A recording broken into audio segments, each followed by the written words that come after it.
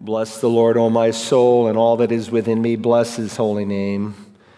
Bless the Lord, O my soul, and forget none of his benefits, who pardons all your iniquities, who heals your diseases, who redeems your life from the pit, who crowns you with loving kindness and compassion. The Lord is compassionate and gracious. He is slow to anger. He abounds in loving kindness. He will not always strive with us, nor will he keep his anger forever. Father, you've not dealt with us according to our sins, nor rewarded us according to our iniquities. For your word says, as high as the heavens are above the earth, so great is your loving kindness towards those of us who fear you. You promised, as far as the east is from the west, so far have you removed our transgressions from us. And just like a father has compassion on his children, so you have compassion on those who fear you. Father, you know our frame. You're mindful that we are but dust. Father, we're thankful that we can pause in your presence on this Lord's Day, that we have the opportunity to worship your name, all that it represents, all that you are. We ask in this hour as we worship through your word, that we'd gird up our minds for action, that we would be alert, that the Spirit of God, the one who gave us this book, who inspired every single word, that he would help us to understand it and to apply it. Father, I pray for all those who will hear this message later on, many who have never met Jesus as Lord. May today be a turning point. May you use this message to show them their need. And for those of us who have crossed that line, help us to grow in the grace and knowledge of Jesus Christ. And we ask it in his holy name. Amen. Would you take God's word and turn to the last book of the Bible, the book of Revelation, and go to the very last chapter of the Bible, Revelation chapter 22. We come to this morning to the very last and final message, the 31st message in this series that we began over a year ago. I know some of you thought it might take me until the end of the millennial reign of the Messiah to finish, but here we are. This is it, the end of this series on God's prophetic schedule. Now, while this may be the end of the series, this is not the end of the subject, because a third of Scripture is prophetic in nature, and because we teach through entire books of the Bible, God will repeatedly bring up this subject of his Son's return, because he wants to prepare us, he wants to help us, he wants us to be ready as his people to go to heaven in a way that's honorable to him. Now, a number of you became believers during this series. Some of you joined the church, and so you've not heard all 30 messages. So I'm going to give you all 30 messages today, okay? So strap down your pew belt and get ready as we work through the book of Revelation. We're going to go through the entire book, Lord willing. Now, the Revelation was written around 95 AD. God used the Apostle John to pen it. And these that we're going to begin with this morning here in chapter 22 represent the very last words Jesus spoke, even after those special appearances to the Apostle Paul. And so since this is the end of this series, I want to begin at the end of the Revelation, chapter 22, follow along, verse 16. I, Jesus, have sent my angel to testify to you these things for the churches. I am the root and the descendant of David, the bright morning star. The Spirit and the bride say, come, and let the one who hears say, come. Let the one who is thirsty come. Let the one who wishes take the water of life without cost. I testify to everyone who hears the words of the prophecy of this book. If anyone adds to them, God will add to him the plagues which are written in this book. And if anyone takes away from the words of the book of this prophecy, God will take away his part from the tree of life and from the holy city, which are written in this book. Now the very final words of Jesus, ever spoken, that we know of. He who testifies to these things says, yes, I am coming. To which John responds, amen. Come, Lord Jesus. The grace of the Lord Jesus be with you all. Amen. Now, we've seen over the last 13 months that one of the most neglected, misunderstood, and misrepresented subjects concerns Bible prophecy. Yet here in this last chapter, if you look down at verse 10 in your Bibles, John is both commanded and specifically instructed not not to seal up the words of the prophecy of this book. John, what I want you to write is not to be hidden. It is to be revealed. It is to be learned. It is to be applied. And of course, unlike Daniel's prophecy that was closed until the end of time, this prophecy was open for all of time. Why? Because the ascension of Jesus has taken place. And since the ascension of Jesus, Daniel can be understood in light of Revelation. And since the ascension of Jesus, the Lord could come back at any moment. Nothing prophetically is ever needed to take place. And so back in chapter 1, where we're going to begin this morning, Revelation chapter 1 and verse 1, I want you to see how this great revelation opens. The revelation of Jesus Christ, which God gave him to show to his bondservants, the things which must soon take place, and he sent and communicated it by his angel to his bondservant John. And because this is a unified content and described as revelation, there's no such book as the Revelations, all right? Now, we may say in the South 50 cent for 50 cents, and that's okay. But listen, there's no book called Revelations. This is a single, unified revelation from beginning to end. The word is apocalypsis, and it means to unfold, to uncover, to reveal what was hidden. In fact, in some of our English Bibles, it's not at the top of chapter 1 called the book of Revelation. It's simply called the Apocalypse. Remember, those book titles are not inspired. They're put there like chapter and verse divisions to help us find our way around. And so rather than be some closed book, which it is for so many people, God wants it to be an open book. He wants us to understand it. Look at verse 4. John, to the 7 churches that are in Asia, grace to you and peace from him who is, and who was, and who is to come, and from the 7 spirits who are before his throne. So the greeting here in the opening chapter is from him who is, who was, and who is to come, namely God the Father in the context, but also from the 7 spirit before the throne. The sevenfold Spirit, the Living Bible renders it. And we know from Isaiah chapter 11 and verse 12, this is a reference to God the Holy Spirit because of his unique sevenfold ministry. And then in verse 5, and from Jesus Christ. And so this letter is from the triune God. It's from God the Father, it's from God the Spirit, and from God the Son. But the emphasis in the book concerns God the Son. It's a revealing, it's an unfolding about him who is termed here as the faithful witness, the firstborn of the dead. And so he's highlighted because he is the hero of this book. He is termed here the firstborn of the dead. Now, if you know your Bibles and you know that 5 people were raised from the dead in the Old Testament and 3 were raised in the New Testament. But Jesus is the firstborn from the dead, and that all those who are raised to life only to die again, Jesus was resurrected out of the grave, the firstborn of the dead and the ruler of the kings of the earth, to him who loves us and released us from our sins by his blood. Now notice Revelation 1 and verse 9. I, John, was on the Isle of Patmos because of the word of God and the testimony of Jesus. He's on this small, rocky, crescent-shaped island. Here's a picture of it. It's next to the Aegean Sea. I've been there once. I went into the cave that tradition says John actually recorded the revelation. But nonetheless, it's on the southwest coast of Turkey, modern-day Turkey. It's about 10 miles long, 6 miles wide at its largest point. And of course, it was used by the Romans as a place for political prisoners. And so John is here because of his testimony, because he stood for Jesus. He's here banished to this island.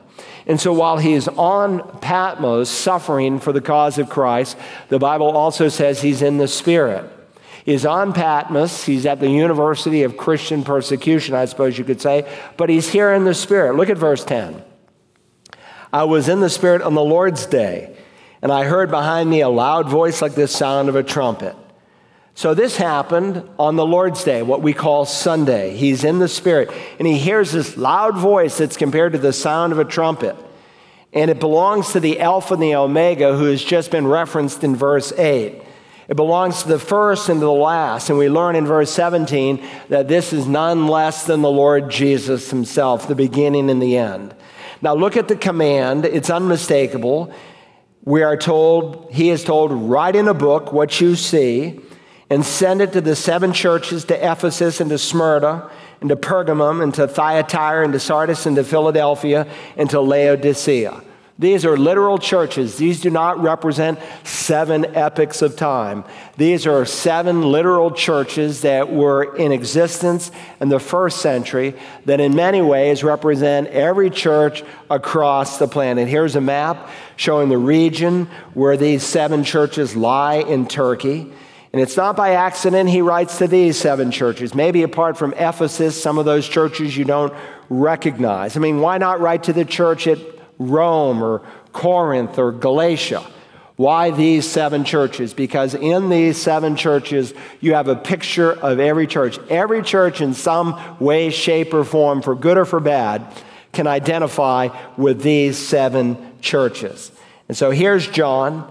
He is commanded to write to these 7 churches and remind yourself, this is not John's revelation, this is God's revelation. And throughout time, the church has been studying this. Look at verse 13. John on the Lord's day hears this loud voice, and he turns around and he sees 7 golden lampstands.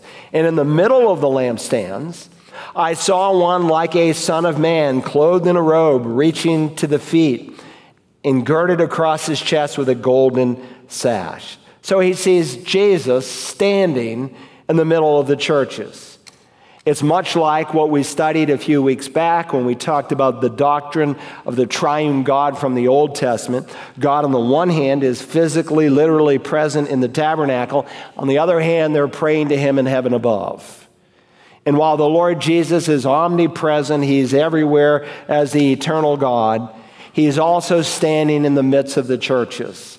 And by the way, for where 2 or 3 are gathered in his presence, he's here in his midst. Sometimes Christians will say, well, I just watch you on TV at home. Well, look, if you're sick and unable to come, that's a good thing. I'm glad you can benefit from it. But it's never a substitute if you are able to be with the people of God. While Jesus is everywhere, there's a special sense in which he is here. He's not out there this morning. He's in here. For where 2 or 3 are gathered in his name, his presence is here in a unique way. And so we are not to forsake our gathering together. And I'm not saying you can't meet him in a Bible study or in your prayer closet, but on the Lord's day, this is where God calls us to assemble. Now look at verses 14 to 18 as he continues to give us a picture of the glorified Messiah, different from the picture when Jesus was in first round glorified body after the resurrection. This is so different because I don't think anyone could have stood to have embraced him in this body, but this is what he's like in heaven today. Look, his head and his hair were white like white wool, like snow. His eyes were like a flame of fire. His feet were like burnished bronze when it has been made to glow in a furnace. And his voice was like the sound of many waters. In his right hand he held 7 stars. And out of his mouth came a sharp 2-edged sword. And his face was like the shining sun in its strength. When I saw him, I fell at his feet like a dead man. And he placed his right hand on me, saying, do not be afraid. I am the first and the last and the living one. I was dead, and behold, I am alive forevermore, and I have the keys of death and of Hades. And just so we wouldn't mess the book up, this is one of the few books in all the Bible where God gives us the outline for the book here in verse 19, as this chart helps picture. Therefore, write the things which you have seen, that's the past, and the things which are, that's the present, and the things which will take place after these things, that's the future. So he writes about the past, about the exalted, glorified Christ that we will be able to embrace in our glorified body. Then he writes about the things that are present, the church age. That's the age we're in right now. God is building his church. And then future things, the consummation. And so in chapter 1, he describes the past, chapters 2 and 3, the present, and then chapter 4, all the way through the end of the book, the future. And I have no doubt you could further subdivide the revelation, but God gave us this outline so we couldn't mess it up, lest we be all confused and discombobulated.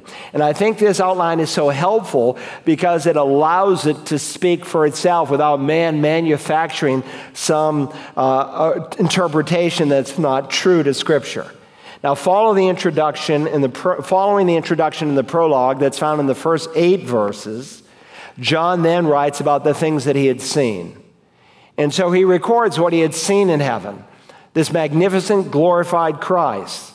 And then in chapters 2 and 3, he writes about the things that are, about 7 churches that were literally functioning with pastors there in the first century, the things that are. Here's a map, by the way, of those 7 churches so you can see them.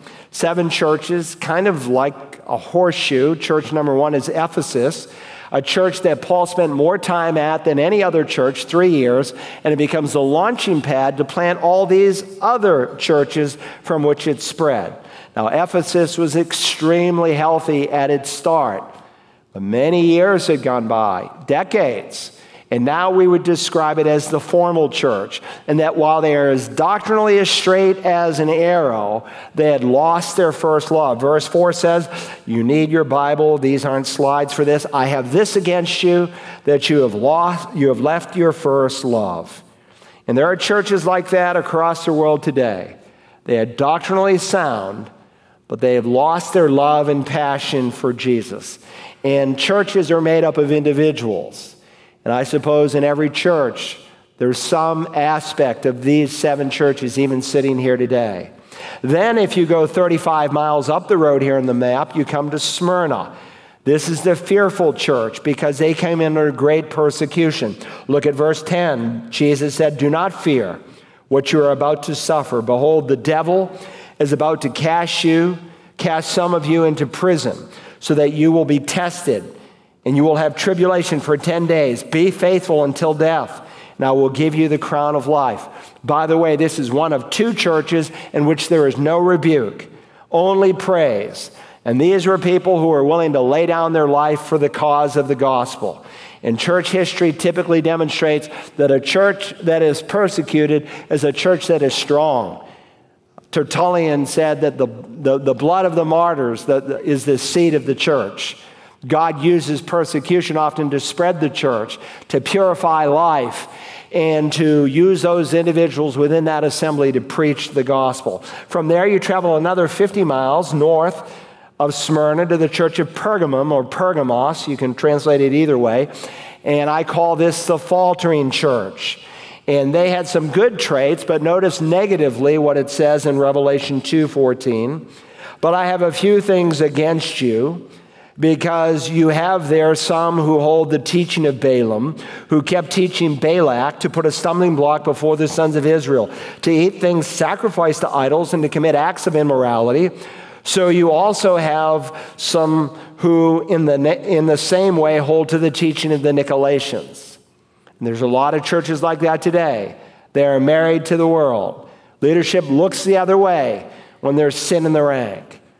Then you go another 40 miles southeast to Pergamum, to the church of Thyatira. This is a false church because they were corrupted internally by allowing false doctrine to unfold. Look at verse 20. Jesus spoke to them and he said, but I have this against you, that you tolerate the woman Jezebel, who calls herself a prophetess, and she teaches and leads my bondservants astray so that they commit acts of immorality and eat things sacrificed to idols. False doctrine always leads to a false, corrupted life. What you believe always influences how you behave. And they let this woman in their local assembly take over with her error. If you travel another 30 miles southeast of Thyatira to Sardis, you come to a fruitless church, kind of a ho-hum spirit kind of church. Jesus spells it out here in chapter 3. And in verse 1, he said, I know your deeds, that you have a name, that you are alive, but you are dead. There's a lot of churches like that in America today. They call themselves alive, but there's no real fruit, not the fruit of the Spirit. No life, no joy. Then you travel another 30 miles here on the map, southeast of Sardis, you come to Philadelphia. This is the faithful church. Remember, just 2 churches of which there's no rebuke. And Philadelphia would certainly be the kind of church we would want Community Bible Church to be like. Look at chapter 3 and verse 8. Jesus said, I know your deeds. Behold, I have put before you an open door which no one can shut. Because you have a little power, which is not a downer, little is much if God's in it, because you have a little power and have kept my word and have not denied my name. So this church had an open door and they went through it. And he's describing, again, different kinds of churches during the church age. Finally, you come to the 7th church, about 50 miles southeast of Philadelphia, to Laodicea. And this is a fashionable church. They seemingly had it all. Wealthy, today beautiful facilities, the nicest cars out in the parking lot, beautiful homes, wealthy saints. But they were wretched and miserable. Look at verses 15 and 16. Jesus said to them, I know your deeds. You are neither cold nor hot. I wish that you were cold or hot. So because you are lukewarm and neither hot nor cold, I will spit you out of my mouth. Now, beginning in chapter 4, all the way through chapter 22, John writes about the things which must take place after these things. After all the events just described in chapters 2 and 3 of those 7 churches, now he projects out into the future. And he repeats it twice over so you can't miss it. And what we find in chapters 4 through 22 is the complete schematic of God's future prophetic schedule. After these things I looked, behold, a door standing open in heaven, and the first voice which I had heard, like the sound of a trumpet speaking with me, said, come up here. Now we'll show you the things which must take place after these things. So as this chart shows, we've been in the church age, but the next great event on the schedule of God is the rapture of the church. The church is caught up. It's called the harpazo. And from the Latin translation, we get our English word rapture. And it's not by accident here in verse 4 of chapter 4, you find these 24 elders. Why? Because during the time of the Great Tribulation, the evaluation seat for Christians takes place in heaven. And God judges our works based on our faithfulness. We did a whole message just on that coming judgment. And what do they do with their crowns? They don't wear them on their head braggadociously, but they take them and they cast them at the feet of Jesus and they worship him with it. And so John arrives in heaven, and the scene here in chapter 4, underscored in verse 3, is a picture of God the Father on the throne. It's a courtroom kind of scene, because God is preparing to judge all the inhabitants of the earth. And yet in the midst of this awesome scene, heaven is filled with praisers. And so there's a classification of angels called the 4 living creatures, with the 24 elders who are representative of the body of Christ. And by the way, once that door is open to let the church in at the rapture, you do not see the church again until chapter 19, when Jesus comes back with his saints. So here in verse 11 of this chapter, they're praising God the Father on his throne, and they're saying, worthy are you, our Lord and our God, to receive glory and honor and power, for you created all things, and because of your will they existed and were created. So they are acknowledging he is the unique, only God, the creator God. Therefore, he has the authority to judge the world. And so John is taken to heaven, and he is given this scene of what is about to happen. And so as we step here into chapter 5, we find the same throne room. Heaven, again, has been praising the Lord, and it's like John is given a front row seat, and we with him, to see what God is going to do.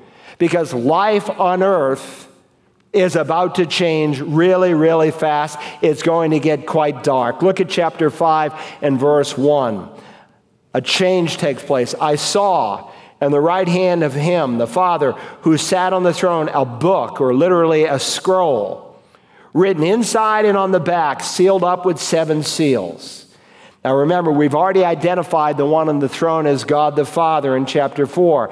And he has in his hand a scroll. Remember, there's no codexes, books like we have them today. They hadn't been invented yet. Everything is on a scroll. We might call it a book. But here's John. He is weeping because no one can open it. No one seems worthy to open this seven-scrolled book. And so in verse 2, there's a question.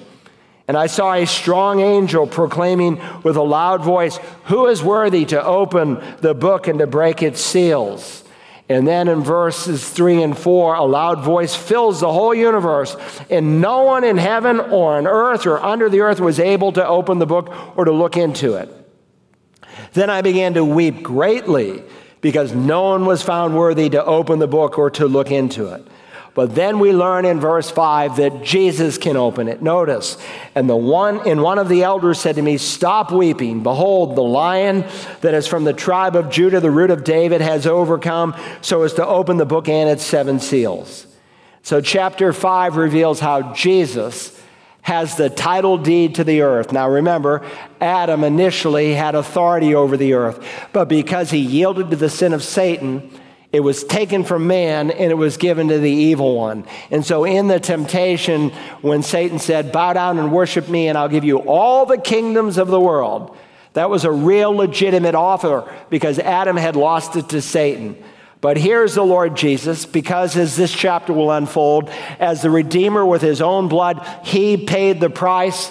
The scroll is given to him. And so John stops weeping and heaven explodes with praise. Look at verses 12 and 13 here in chapter 5. Now they're giving the same ascriptions to the Father that they gave to the Son, for they are equal. Worthy is the Lamb that was slain to receive power and riches and wisdom and might and honor and glory and blessing. In every created thing which is in heaven and on earth and under the earth and on the sea and all things in them, I heard saying to him who sits on the throne. In chapter 4, they worship the Father as the Creator. Here in chapter 5, they're worshiping Jesus as the Redeemer. Let everything give praise and glory to him who sits on the throne and to the Lamb, be blessing and honor and glory and dominion forever and ever. So here they are worshiping the Lamb. And now as we step into chapter 6, as he begins to open this scroll, and we studied it in depth, how only one seal at a time can be seen. And one seal at a time is revealed. And so beginning in chapter 6, you see these seals unfolding, 7 seal judgments, followed by 7 trumpet judgments, followed by 7 bowl judgments. And if you miss that, you'll get lost and confused. And as we worked through the Great Tribulation period, we saw how the seal, trumpet, and bowl judgments would unfold in series of 7. They're in consecutive order. For example, the trumpet judgments cannot happen until the 7th seal is broken.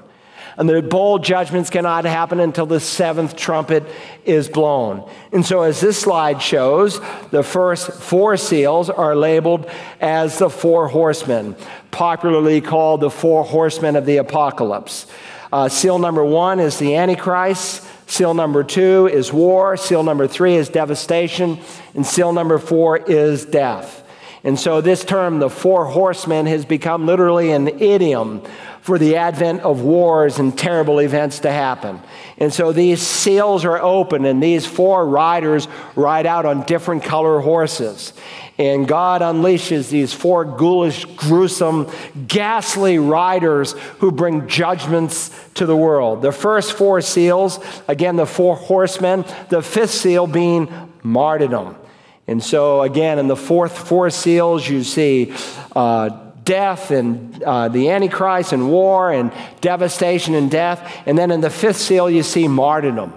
Who's being martyred? People who are converted during the tribulation. They're called saints, not church saints. They are tribulation saints who've been martyred for their faith. And then in the 6th seal, we studied cosmic changes. A number of cosmic changes happened during this 7-year period, with the highlight of all the cosmic changes happening at the second coming. But initially, wonders that are taking place in the heaven. And then between the 6th and the 7th seal, as you can see here, Revelation 7 tells you what's been going on during this time. And so John, using a typical Jewish style of writing, will sometimes unfold truth, and then he'll step back and tell you what was going on during that time. And that's what you have in the 7th chapter, this pause, so to speak, not in time, but a pause to reflect what has been happening during this time. And so we're told in Revelation 7 and verse 4, and I heard the number of those who are sealed, 144,000 sealed from every tribe of the sons of Israel. Who are these people? These are Jewish men who are converted after the rapture of the church, and they take the gospel to the whole world, and people who had never before heard the gospel in clarity and in power are converted by the millions. And so you learn of the fruit of their witness in verse 9 of chapter 7. After these things I looked, and behold, a great multitude which no one could count, from every nation and all tribes and peoples and tongues, standing before the throne and before the Lamb, clothed in white robes and palm branches in their hands. Now again, we studied in the tribulation that it divides into two halves. The first half is unfolded by Jesus, by Daniel, by John is 3.5 years. The second half is 3.5 years. And in the Olivet Discourse, we studied how the sealed judgments that happened in the first half of the tribulation, with the trumpet and bowls in the second half, these sealed judgments perfectly parallel the birth pangs that Jesus describes. Here's a chart to help us to visualize it. The first rider on the white horse, he is a picture of false messiahs and the Antichrist himself. The second rider on the red horse, he's a picture of the wars that are going to come like the world has never seen. The third rider on the black horse is a picture of famine. And so Jesus spoke of famines that will happen during this time like the world has never seen.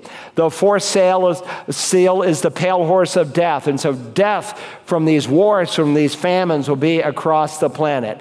Then Jesus speaks in Matthew 24, 9 and 10 about martyrs. And we just spoke of these who are in heaven waving palm branches who have been martyred during the time of the tribulation period. Then there are these cosmic changes as the sixth seal pictures. There's the worldwide preaching of the gospel. How will that happen? We've been trying to fulfill the Great Commission since the first century. These 144,000 Jewish men will preach the gospel during this time. This gospel of the kingdom, Jesus said, will go out to the whole world. And then the end, not the rapture, the second coming will take place. And then right in the middle of this 7-year period, there's the abomination of desolation when this Antichrist goes into the temple, claims to be God. And when that happens, look out, everything changes.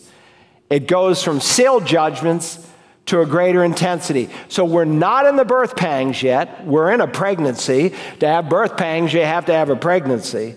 But the birth pangs, clearly according to the Lord Jesus, do not start until this time of tribulation. And they get more and more and more intense, as we will see. Then you step into chapter 8, and it opens rather dramatically. Look at chapter 8 and verse 1. When the Lamb broke the seventh seal, there was silence in heaven for about half an hour. And so here's a picture of the 7 trumpet judgments. Remember, in the 7th seal, you see 7 judgments, trumpet judgments. And in the 7th trumpet are contained 7 bowls. Unlike the seals where you can see just one at a time, when the 7th seal is broken, you can see all 7 trumpets. And in the 7th trumpet, you can see all 7 bowls. And it's so intense, it's like, silence in heaven for the space of 30 minutes. The place had been exploding with music and praise, but what they are looking at is so awesome. They're like holding their breath, their lips are sealed. Look at chapter 8 and verse 7. Follow along. The first trumpet is sounded, and there came hail and fire mixed with blood.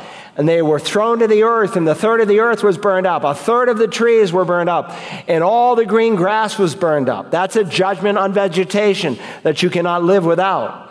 Verse 8, the second angel sounded, and something like a great mountain burning with fire was thrown into the sea. And 1/3 of the sea became blood, and 1/3 of the creatures which were in the sea and had life and died, and 1/3 of the ships were destroyed. So now God brings a judgment on a third of the seas, which become blood, and a third of the creatures in the sea will die. And here's man who has worshiped the creation, especially in the last 100 years. They denied God as creator through evolution, and now there's a whole religion called green where men worship the creation, and God says, you want to worship? I'll show you who's in charge of the creation. Then in verse 10, the third angel sounds his trumpet, and a great star fell from heaven, burning like a torch, and it fell on a third of the rivers and on a third of the springs of waters.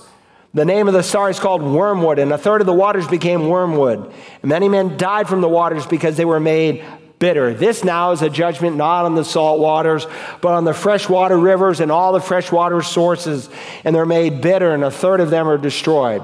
Verse 12, the fourth angel sounded, and a third of the sun and a third of the moon and a third of the stars were struck, so that a third of them would be darkened, and the day would not shine for a third of it, and the night in the same way. So John is telling us that God is going to manipulate the celestial bodies above where they operate at a diminished rate. In essence, God is saying, you love darkness, I'm going to give you a little darkness to meditate on.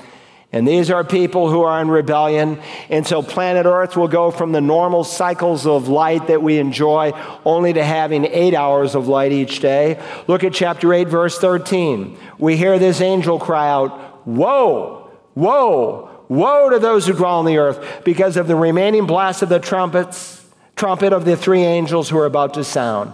Basically, he's saying, if you think you've seen something, you haven't seen anything yet. Because what you're going to see in the last three trumpets and what's unfolded in the final trumpet, these seven bowls, it's nothing the world could ever imagine. And so look at Revelation chapter 9, beginning in verse 2. He, this star, verse 1, one of the terms used to describe an angel.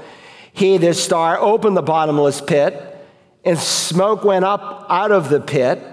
The pit here is the word abusus. We sometimes speak of this place as the abyss. The pit was open like the smoke of a great furnace, and the sun and the air were darkened by the smoke of the pit. Verse 3, then out of the smoke came locusts upon the earth. Contextually, these are demons who come in the form of locusts, and power was given to them, as the scorpions of the earth have power. They were told not to hurt the grass of the earth, nor any green thing, nor any tree, but only the men who do not have the seal of God on their foreheads. And they were not permitted to kill anyone, but to torment for 5 months. And their torment was like the torment of a scorpion when it stings a man. And in those days, men will seek death and will not find it. They will long to die, and death flees from them. Look, these are the worst of demons. A man may take a gun and try to put it to his head, but a demon won't let him pull the trigger. No one will even be able to commit suicide during this time. Now, if you're with us in our series, we saw that there are 4 principal places that demons will find themselves. There are those today who are in the heavenly realms, Daniel 10, Ephesians 6, they are waging war against the church, against God's people. There's one class of demons we studied that are in Tartarus. They are in eternal chains because of a heinous, wicked sin that they committed during the time of Noah that 2 Peter and Jude give us divine commentary on. Then there are those who are in the abyss. This is a certain class of demons that are like bad dudes. Remember on that day when Jesus is at Gadara and these 2 Gadarene demoniacs who are possessed, they plead, don't put us in the abyss. Why? Because if you're in the abyss, you have no freedom to wage war until this coming time that we just read. And then the final resting place of demons that we studied is the lake of fire, prepared for the devil and his angels. None are there yet. No one is there yet. But there's coming a day when they will be there. Then in verse 13, we studied the 6th trumpet being blown. And one angel releases 4 angels. And we're told here drop down to verse 15. And the 4 angels who had been prepared for the hour and the day and the month and the year were released, so that they would kill a third of mankind. Those people who should have come to their senses did not. And so we read in verse 21, and they did not repent of their murders, nor of their sorceries, nor of their immoralities, nor of their thefts. You know, we're seeing again the just the shadows of the coming tribulation. It seems like every week that goes by, more people are being killed, more people are being robbed, more people are being raped and so forth. It ain't nothing yet.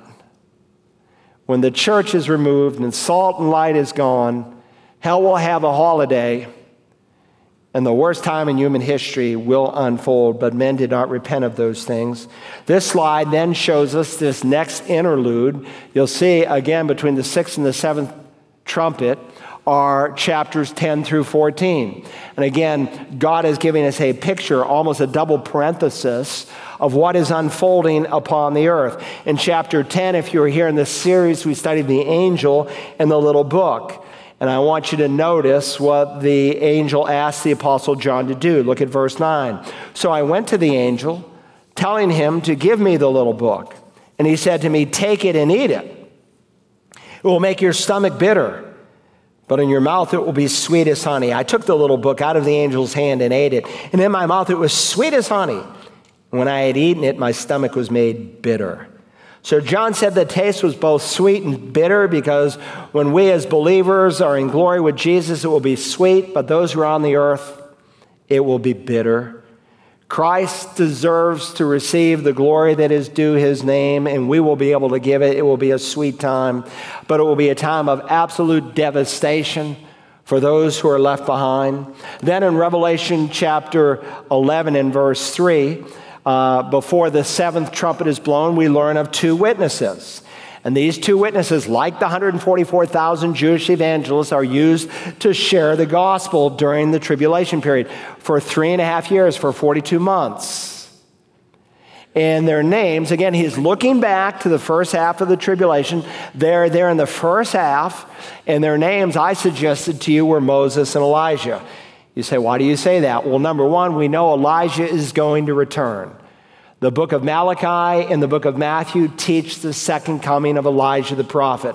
Malachi recorded these words, behold, I am going to send you Elijah the prophet, hundreds of years after he had been dead and gone to heaven. I'm going to send you Elijah the prophet before the coming of the great and terrible day of the Lord. And it's interesting to note in the verse before, Malachi 4:4, that the prophet makes mention of Moses. And of course, Jesus himself said in Matthew 17:11, Elijah is coming and will restore all things. John the Baptist came in the power and spirit of Elijah, but Elijah is coming and will restore all things. So it's interesting, too, that when Jesus wants to speak of his coming kingdom, which happens after this 7-year period, he meets two men, Moses and Elijah, where on the Mount of Transfiguration, to discuss this coming kingdom. And so while Christians may debate who these two men are, though these two men perfectly mimic the kinds of miracles and ministries that Moses and Elijah did, while they may debate as to who they are, no one can debate as to what they do. And they'll be murdered for preaching Jesus. Look at verse 8. And their dead bodies will lie in the street of the great city, that's Jerusalem, which mystically is called Sodom and Egypt, where also their Lord was crucified. Leaving their dead bodies there will be out of mockery, out of disdain, out of utter contempt for what these men did for preaching the gospel. And those who dwell on the earth will rejoice over them and celebrate. They will send gifts to one another, because these two prophets tormented those who dwell on the earth. This will be the devil's Christmas party, and they'll send gifts to one another. Our problems are over. Remember, the middle point has it had. He's looking back. Our problems are over. They watch him. The cameras of the world are focused on them. Their bodies get hard. They get stiff. They begin to bloat. They begin to turn colors. But after the 3.5 days, verse 11, the breath of life from God came into them, and they stood on their feet, and great fear fell upon those who were watching them. They stand to their feet, and the party's over, and you know they're in shock and dismay. Verse 12, and they heard a loud voice from heaven saying to them, come up here. Then they went up into heaven in the cloud, and their enemies watched them. I love it, this loud voice from heaven, much like a loud voice outside the tomb of Lazarus. Lazarus, come forth. Come up here. And there they go. The cameras of the world will be focused on them, and the world will be in shock.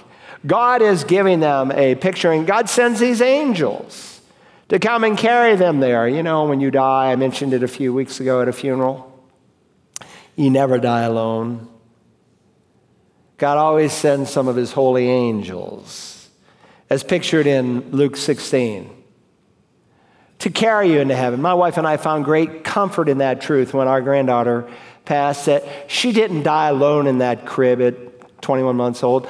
The angels of God carried her directly into God's presence. And so these two men, they go to heaven on a dreamliner. They go in the clouds.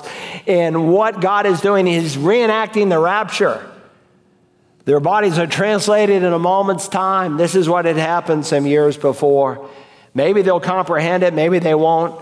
Then the seventh trumpet is blown in verse 15. However, between Revelation 11:15, when the seventh trumpet is sounded, which again will bring about the seven bowls described in chapter 16, there's some more intervening chapters. And just like chapter 7 was an interlude, chapters 10 to 14, they don't represent an interlude of time. They are giving an explanation of what has been happening during this time. And again, as you can see on this chart, the trumpet judgments start at the midpoint in the 70th week, 7 years of tribulation, the time of Jacob's trouble. And right in the middle of those 7 years, as Daniel the prophet affirms, as Paul the apostle teaches, as Jesus said, this one world leader will go into a temple and he'll claim to be God. And so during the first half, there's religion. It's the religion of the harlot.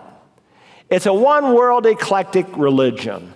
And one of the messages in this series is the Great Religious Reset. And we saw the popes of Rome who have been gathering for several decades, and most recently in Kazakhstan just last November. Hundreds of world leaders from across the planet who are religious heads. Remember, this one world religion is going to be headquartered, the Bible says, on a city built on 7 hills. I suspect it will be Rome. Not that the Pope is the Antichrist, but he could certainly be the one world leader. He has a false religion. He denies salvation by grace alone, through faith alone. Nonetheless, initially in the first 3.5 years, all religions will be one. They'll all be represented, the Hindu, the Buddhist, you name it. You want to meditate on your belly button, you can do whatever you want to do, but in the middle point, everything changes. He'll go into the temple of God and claim to be God, and now there's one religion. It's the religion of the Antichrist himself. And so in 11:15, before we get to the 7 trumpets that start in chapter 16, we get this second parenthesis of sorts where we're introduced to 7 critical key players during the time of the tribulation. And so in chapters 12 through 14, 7 major players who are basically, God is pulling back the curtain and giving you a behind-the-scenes view of who they are and where they came from.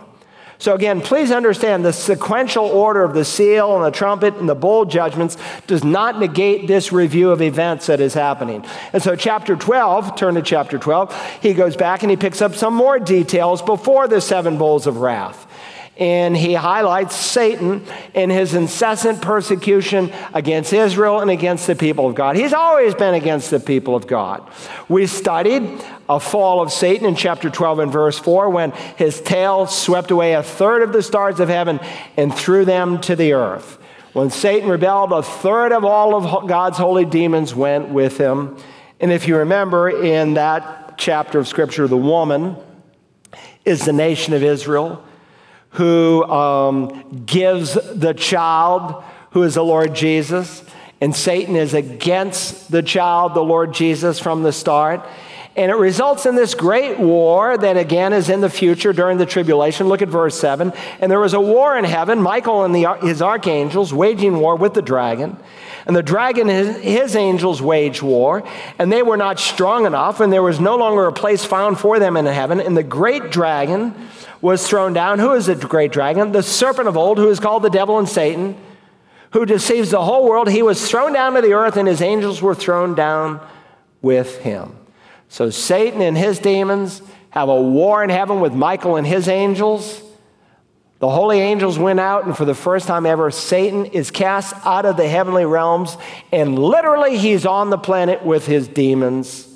He was thrown down to the earth, and his angels were thrown down with him, and they will attempt, especially during this time, to wipe out Israel. And so here's another slide. If you're with us in the series, we studied the 6 stages of Satan's career. There was one time when he was the anointed cherub leading praise and worship in heaven, a magnificent angel. But then Lucifer became Satan. We usually think of the word Lucifer as a dark name. That was actually his unfallen name. That was his holy name. But Lucifer became Satan. Why? Ezekiel 28, Isaiah 14, and the passage we just read, the devil wanted to usurp the place of God. And then there's coming a time when he will fall out of the heavenly realms, literally, physically, to the earth during the tribulation, here in the second half of the tribulation. Then Satan's will be restricted for 1,000 years at the abyss. When Jesus comes back at the second coming, he'll take the devil and put him in the abyss for a period of time. Then, as the next slide shows, stage 5 of his career, he's released at the end of the 1,000 years. We'll see why in a few moments. And then, finally, stage 6, the devil will go to hell. The devil's never been in hell. People think, oh, the devil's in hell. He's never been in hell. He's not even in current day hell, Hades. He's not in the lake of fire yet. This is still in the future. This is going to happen. Then chapter 13, we're introduced to 2 key players, the Antichrist and the false prophet, who will capture the hearts of millions, perhaps billions of people. When men reject the truth, what do? They believe a lie. Look at chapter 13, verse 4. They worship the dragon because he gave his authority to the beast. And they worship the beast, saying, who is like the beast? And who is able to wage war with him? There was given to him a mouth speaking arrogant words and blasphemies, and authority to act 42 months was given to him. And so powerful will these 2 be. The chapter closes in verse 16 saying, and he causes all, the small and the great, the rich and the poor, and the free men and the slaves, to be given a mark on their right hand or on their forehead. And he provides that no one will be able to buy or sell except the one who has the mark, either the name of the beast or the number of his name. Here is wisdom. Let him who has understanding calculate the number of the beast, for the number is that of a man, and his number is 666. And so we studied this coming great economic reset. It will happen during this time. No one will be able to buy or sell anything. I think some presets are unfolding in our day, getting the world ripe for it. Perhaps this digital money that people are wanting to utilize, that they're actually using in some cities in China, or exclusively in the Bahamas. And our own president issued an executive order for our nation to study it. And at the World Economic Forum last May, 114 countries discussed it in great detail. All it will take is one major economic implosion for a great economic reset, where you go to a digitized form of money. Then chapter 14 opens with John seeing Jesus, the Messiah, on Mount Zion. Then I looked, and behold, the Lamb was standing on Mount Zion, and with him 144,000, having his name in the name of his Father written on their foreheads. So John now looks into the future. He sees these 144,000 whose ministry is now complete. They have preached the gospel worldwide, and where are they standing? They're standing with Jesus on Mount Zion. Where's that? The Temple Mount. And so we studied this future temple that God is yet to build. And the Temple Mount won't look like it looks today, but it will be from that place that Jesus will ultimately reign. And then beginning in verses 6 through 11, we find 3 angels that are called by God to preach 3 messages so that men and women still might repent. Now, please understand, we learned that during the church age, angels don't preach the gospel. An angel might get someone to tell them where they can get the gospel, like in Acts chapter 10, but angels don't preach the gospel. The only people God has ever used to preach the gospel are those who are redeemed by grace. But there's coming a day when God's modus operandi will change. God will use 144,000 Jews, 2 witnesses who will minister from the Temple Mount, and I suspect they will teach the meaning of the temple and all of its sacrifices and how they all point to Yeshua. And then God will use 3 angels. It's going to be absolutely amazing because they will preach an eternal gospel. And so in the coming day, the gospel will be preached by these 3 groups. Chapter 14 crescendos by introducing us to the Battle of Armageddon, or the War of Armageddon, we might say. Look at verse 18. Then another angel The one who has the power over fire came out from the altar, and he called with a loud voice to him who had the sharp sickle, saying, "Put in your sharp sickle and gather the clusters from the vine of the earth, because her grapes are ripe." So the angel swung his sickle to the earth and gathered the clusters from the vine of the earth and threw them into the great winepress of the wrath of God. And the winepress was trodden outside the city, and blood came out from the winepress up to the horse's bridle for a distance of 200 miles. That's the length of Israel. We'll see in a moment. This is the battle of Armageddon that Jesus is going to put an end to at his second coming.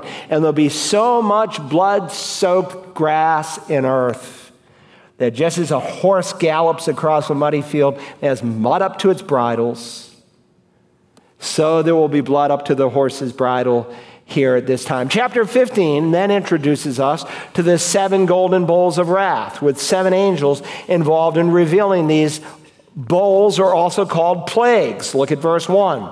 Then I saw another sign in heaven, great and marvelous, 7 angels who had 7 plagues, which are the last, because in them the wrath of God is teleo. It's finished. It's paid in full, as it were. The wrath of God during the tribulation time will have been satisfied with these last plagues. And so chapter 15 refers to the bowls and the last plagues, because once they are executed, the wrath of God is finished and it's time for Jesus to come back. Chapter 16 gives us the specific nature of these plagues and how intense they are. And again, there's an intensification that takes place, like a woman in labor. It starts with the seal judgments, and as you read through the seal judgments, how much of the world is affected? A fourth. You step into the trumpet judgments, how much is affected? A third. But when you come to the bowl judgments, they affect the entire planet. The world is in full labor, waiting for Jesus.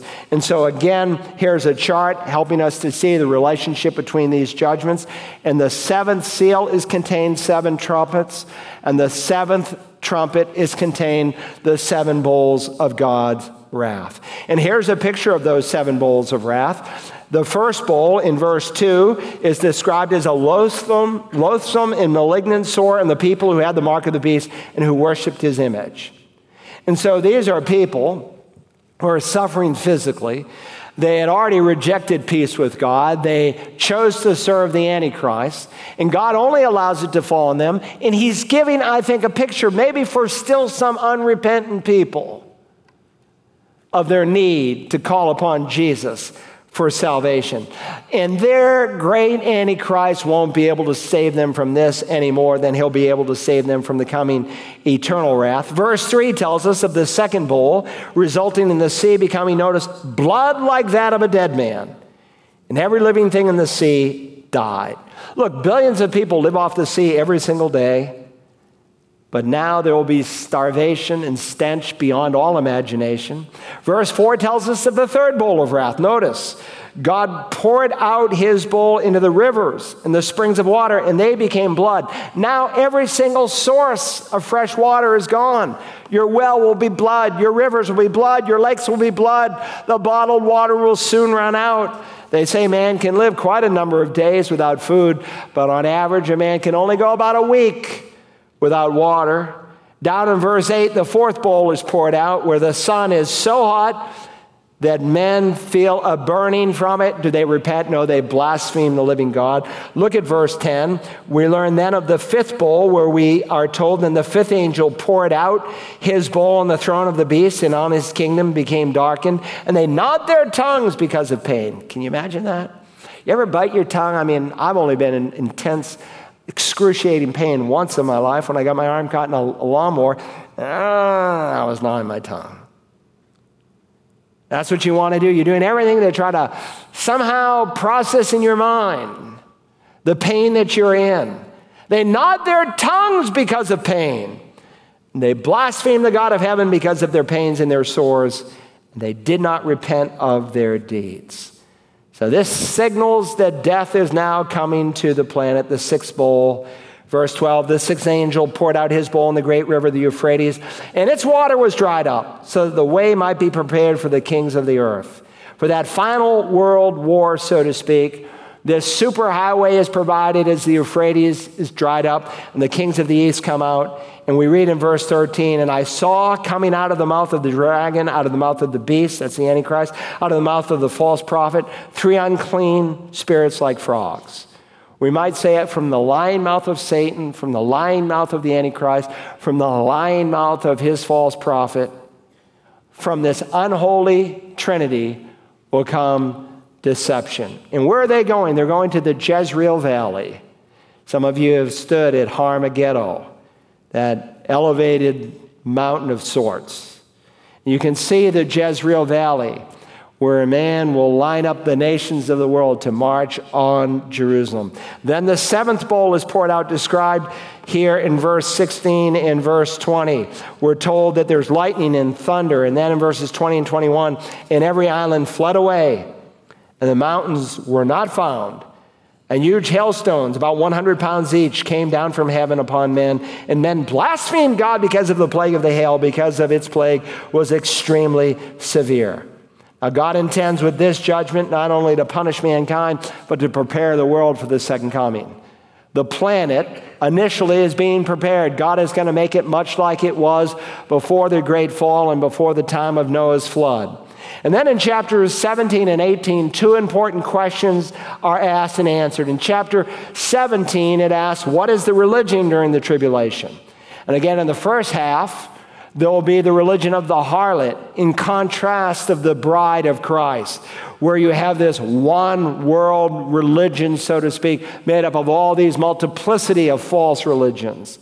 But then in the second half, there will be a singular religion of the Antichrist. And so in chapter 17 and verse 6, it says, and I saw the woman, the harlot, this false church, drunk with the blood of the saints. What are they doing? They're killing those Christians. They're killing tribulation saints. The tribulation saints are saying, call on Jesus. He's the Messiah. He's the one who alone can forgive your sin. We don't want to hear it. They're drunk with the blood of the saints, of the witnesses of Jesus, because that's what saints do. They witness. When I saw her, I wondered greatly. And so in chapter 17, you see the harlot rides the Antichrist. They're linked together. And it's not by accident that the European Common Market, or whatever title it now has, their symbol is a woman on a beast. Remember, it is from this region of the world, Western Europe, from a 10-nation coalition, that an 11th diminutive king is going to come up and serve as the Antichrist. And so verse 16 now teaches the beast, with the support of his 10 kings, will hate the harlot, the false religious system that is built on 7 hills, the Bible teaches, and will make her desolate and naked, and will eat her flesh, and will burn her up with fire. In other words, you either worship me or you don't worship Paul. Then chapter 18 asks and answers another question. What will be the governmental climate? What will be the economic climate during this 7-year period? And again, you discover that the economies of the world are linked together. And I have no doubt that our government wants to see our economy implode. Not many people, but there are people in our government who want to see it implode. Why? Because of their socialistic dreams. And if the government implodes economically, you have a perfect setting for a coming one world economy. This is not the reset. The reset happens, as I discussed in these sermons. I did a sermon on the religious reset, the governmental reset, and the economic reset.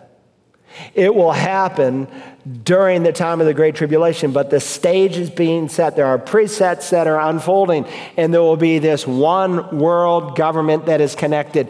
And so the presidents and the kings and the prime ministers of the world, they will see their glorious city from which the Antichrist rules destroyed. And so you read in verse 10, woe, woe, chapter 18, woe, woe, the great city Babylon, the strong city. For in 1 hour your judgment has come to the earth. Now, chapter 19.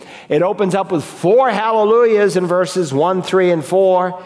And in verse 6, we're given the source of their praise. Notice, hallelujah, for the Lord our God, the Almighty, reigns. Now, as this next slide shows, it will be during this time of the tribulation that the bride of Christ is made ready.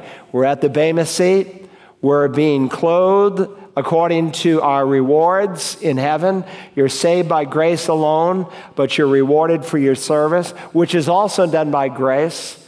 As you yield to the grace of God moment by moment and allow the Spirit to fill you, He'll reward you for it someday. And the marriage of the Lamb will happen in heaven. Then He will come back at the second coming, and we will ride with Him.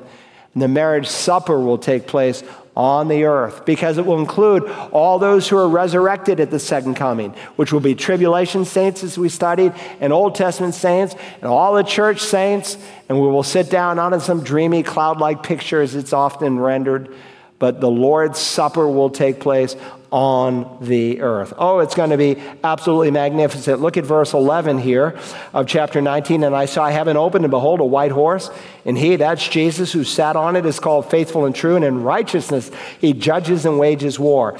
His eyes are a flame of fire, and on his head are many diadems. And he has a name written on him which no one knows except himself. He is clothed with a robe dipped in blood, and his name is called the Word of God. And the armies which are in heaven, that's us, clothed in fine linen, white and clean, we're following him on white horses. From his mouth comes a sharp sword, so that with it he may strike down the nations.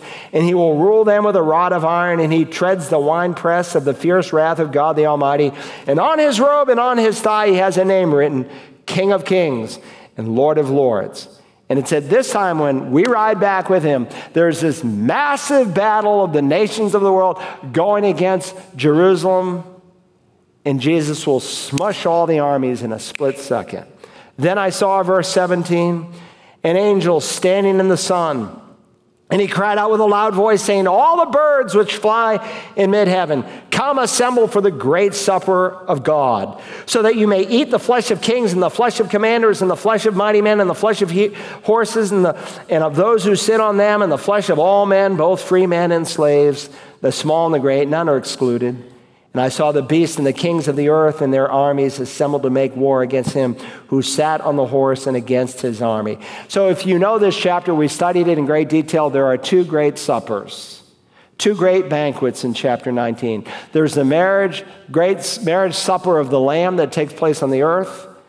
But there's also what's called here the great supper of God. At one supper, there's a sense of great joy and blessing. At the other supper, there's great sorrow. Those who believe in Jesus will be at the marriage supper of the Lamb. Those who have rejected him will be the supper. They will be eaten by birds. Now, verse 20, and the beast, that's the Antichrist, was seized. And with him the false prophet who performed the signs in his presence, by which he deceived those who had received the mark of the beast and those who worshipped his image. These two were thrown alive into the lake of fire which burns with brimstone. So Christ rides back from heaven. We're behind him. He smushes the armies of the Armageddon. He takes the beast. He takes his false prophet. And the first two recipients to go into the lake of fire are these two. Now, again, we have distinguished all the way through this series, as this next chart shows, the difference between the rapture and the second coming. The rapture will meet the Lord in the air. He'll catch us up in the air. The second coming, Jesus comes to the earth. He stands on the Mount of Olives. At the rapture, Christ comes for his people. At the second coming, angels will come for the lost to remove them. At the rapture, his people are removed from earth to heaven. I go and prepare a place for you, and if I go and prepare a place for you, I'll come again and receive you to myself, that where I am, where are you, Jesus? In heaven, you'll be there too. Where at the second coming, the lost are removed from earth, where? Into Hades, the current place of judgment. At the rapture, Jesus comes before the hour of trial that will come on the earth. The second coming, he comes at the end of the hour of trial. At the rapture, there's no signs. It's always been imminent. It could happen at any moment. Whereas the second coming, there's all kinds of prophecies that have taken place, that are taking place in our day, and that will take place after the church is removed. It's a prophetically driven event. The rapture, the resurrection takes place when Christ comes in the air. We shall all be changed. This mortality will put on immortality. This perishable will put on the imperishable. Where at the second coming, a resurrection takes place after Christ descends to the earth. Who's raised? Tribulation saints who died during the time of the Great Tribulation. And that's when Daniel 12, 1 and 2, all Old Testament saints, Abraham, Isaac, Jacob, Joseph, all the Old Testament saints are raised at the second coming. At the rapture, believers are alive and they receive glorified bodies in the twinkling of an eye. Or at the second coming, believers who are alive at his return who survive the tribulation, they enter into the millennial reign in their natural bodies. And the curse will be lifted in some respect off of the creation. And we went through 6 reasons God had for the 1,000-year reign of Christ upon the earth. And of course, we read further, then I saw an angel coming from heaven. I'm in chapter 20. Then I saw an angel coming down from heaven holding the key of the abyss and a great chain in his hand. This is at the second coming. And he laid hold of the dragon, the serpent of old, who is the devil and Satan, and bound him for 1,000 years. He threw him into the abyss and shut it and sealed it over him so that he would not deceive the nations any longer until the 1,000 years were completed. After these things, he must be released for a short time. So Satan is locked away in the abyss, in this prison. Verse 7, when the 1,000 years are completed, Satan will be released from his prison. And so during this 1,000-year reign of the Messiah, there will be unparalleled peace and blessing, no freedom of interference from the evil one whatsoever. He will be in the abyss during this period of time. But then notice verse 8, he's released from his prison, and he will come out to deceive the nations. Who is he going to deceive? The only way, you either erase the plain reading of Scripture and you just say that ex-vent, we're all just going to heaven, saved, and the lost are separated. That's the amillennialists. Or just like God fulfilled the first coming, literally, actually, for every prophecy, he will fulfill the prophecies for the second coming. And the only way to understand this is a pre-tribulational rapture. Why? Because those who enter in the millennium during the reign of Christ in their natural bodies will be able to have children, grandchildren, great-grandchildren. And not all of them with Jesus literally ruling on the earth will respond. It will be a picture of how depraved man can be. And Satan, when he's been bound for 1,000 years, will be released for a short time. And what will he do? He'll deceive the nations which are in the 4 corners of the earth, Gog and Magog, to gather them together for the war. The number of them is like the sand of the seashore. And so we studied in this series 3 great wars.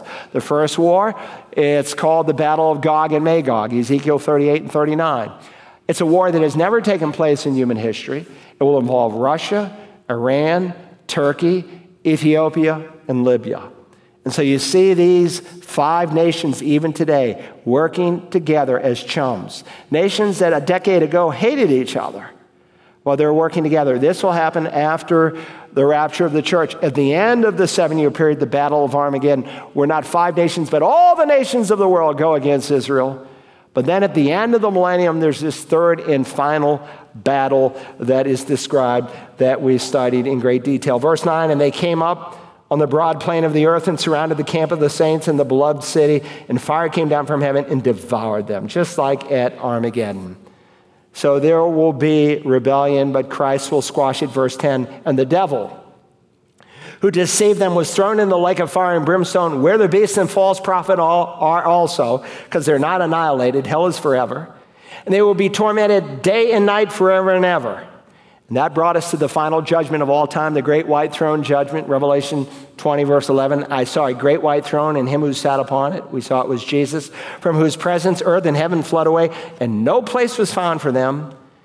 Without stammer or stutter, God lays it down, verse 15. If anyone's name was not found written in the book of life, he was thrown into the lake of fire. And so if someone is cast into the lake of fire, it is their own fault. Why? Because they rejected Jesus. God doesn't want anyone to go to the lake of fire. He didn't even make it for them. Depart from me, accursed ones, into the eternal fire prepared for the devil and his angels. God didn't make the lake of fire for man. He made it for the devil and his angels. And if someone goes there and met, they refuse the second birth that they needed by the grace of God. Notice how the book comes to a conclusion. Chapter 22, the final invitation. Verse 17, the Spirit and the bride say, come. Let the one who hears say, come. And let the one who is thirsty come. Let the one who wishes to take the water of life without cost. And then in verses 18 and 19, this final warning, I testify to everyone who hears the words of the prophecy of this book. If anyone adds to them, God will add to him the plagues which are written in this book. And if anyone takes away from the words of the book of this prophecy, God will take away his part from the tree of life and from the holy city, which are written in this book. And then the very final words of Jesus ever spoken, ever recorded, he who testifies to these things says, yes, I'm coming quickly. And he gives assurance for those of us who are reading it to press on. He who testifies to these things says, yes, I'm coming quickly. And John says, amen. Come, Lord Jesus. The grace of the Lord Jesus be with you all. Amen. And so while we wait, not only are we saved by grace, we need to be sustained by the grace of God. And that, my brothers and sisters, is the book of Revelation. And that, my brothers and sisters, is God's future prophetic schedule. Now, maybe you disagreed with me on some of the finer points. But I can tell you this, while you may differ on some minute points, we all agree he is coming back. Johnny went off to war. They thought he was dead. Then they found out he was alive, and they were awaiting his return. The family literally got into an argument.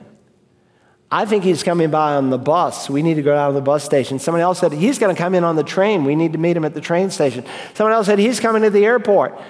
And they went into this discussion, and someone said, well, what's the discussion? Oh, they're arguing how he's going to come back. And then suddenly the door opens, and it's Johnny.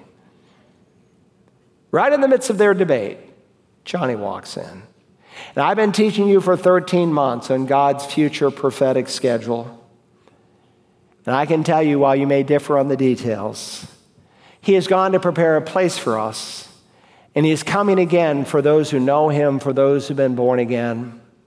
And if you don't know Christ, you can know him. He is willing to receive you. He is willing to forgive you of every blot and stain and vestige of sin you've ever committed. But you must come in humility, admitting those things are wrong, that they need forgiveness. But if you don't know him, when he comes back for his church to take us to heaven, you will in the end up in an awful place called hell. He is coming back. The question is he coming back for you? Our Father, we thank you for the opportunity this morning to study these great truths, that you gave the grace to walk through this incredible series of events that you have unfolded for us in your word. I pray today for someone listening to this message, maybe live streaming, maybe listening to it later. Help them to know that Christ loves them, that he died in their place, that he was raised for them, that if they will come in humility and faith and trust the one who bore our sins in his body, that you will save them immediately and forever. Father, for those of us who know you, you have given us your prophetic word so that we might not be scared, but that we might be prepared, that we might be ready, that we might be living for Jesus, not caught up in the vain and empty things of life, but having our eye on eternity. Thank you for the blessed hope that will someday unfold, that we need not despair with the events of our day, that you are sovereign and in absolute control, and things are unfolding according to your plan. We bless you for those truths in Jesus' name. Amen. Would you stand? We'll sing a hymn of invitation. Maybe somebody, you have a decision to make. You've received Christ and you've never made it public. Or you've received Christ, you've never been baptized as a symbol of your salvation. Or you're saved and baptized, but you need a church home. You may be in Grays and Graniteville, where we've seen a number of decisions recently. I want to invite you to leave your seat. Someone's down there in front of that auditorium to greet you. And if you're here and you have a decision to make, I want to invite you to step out and meet me here in the front.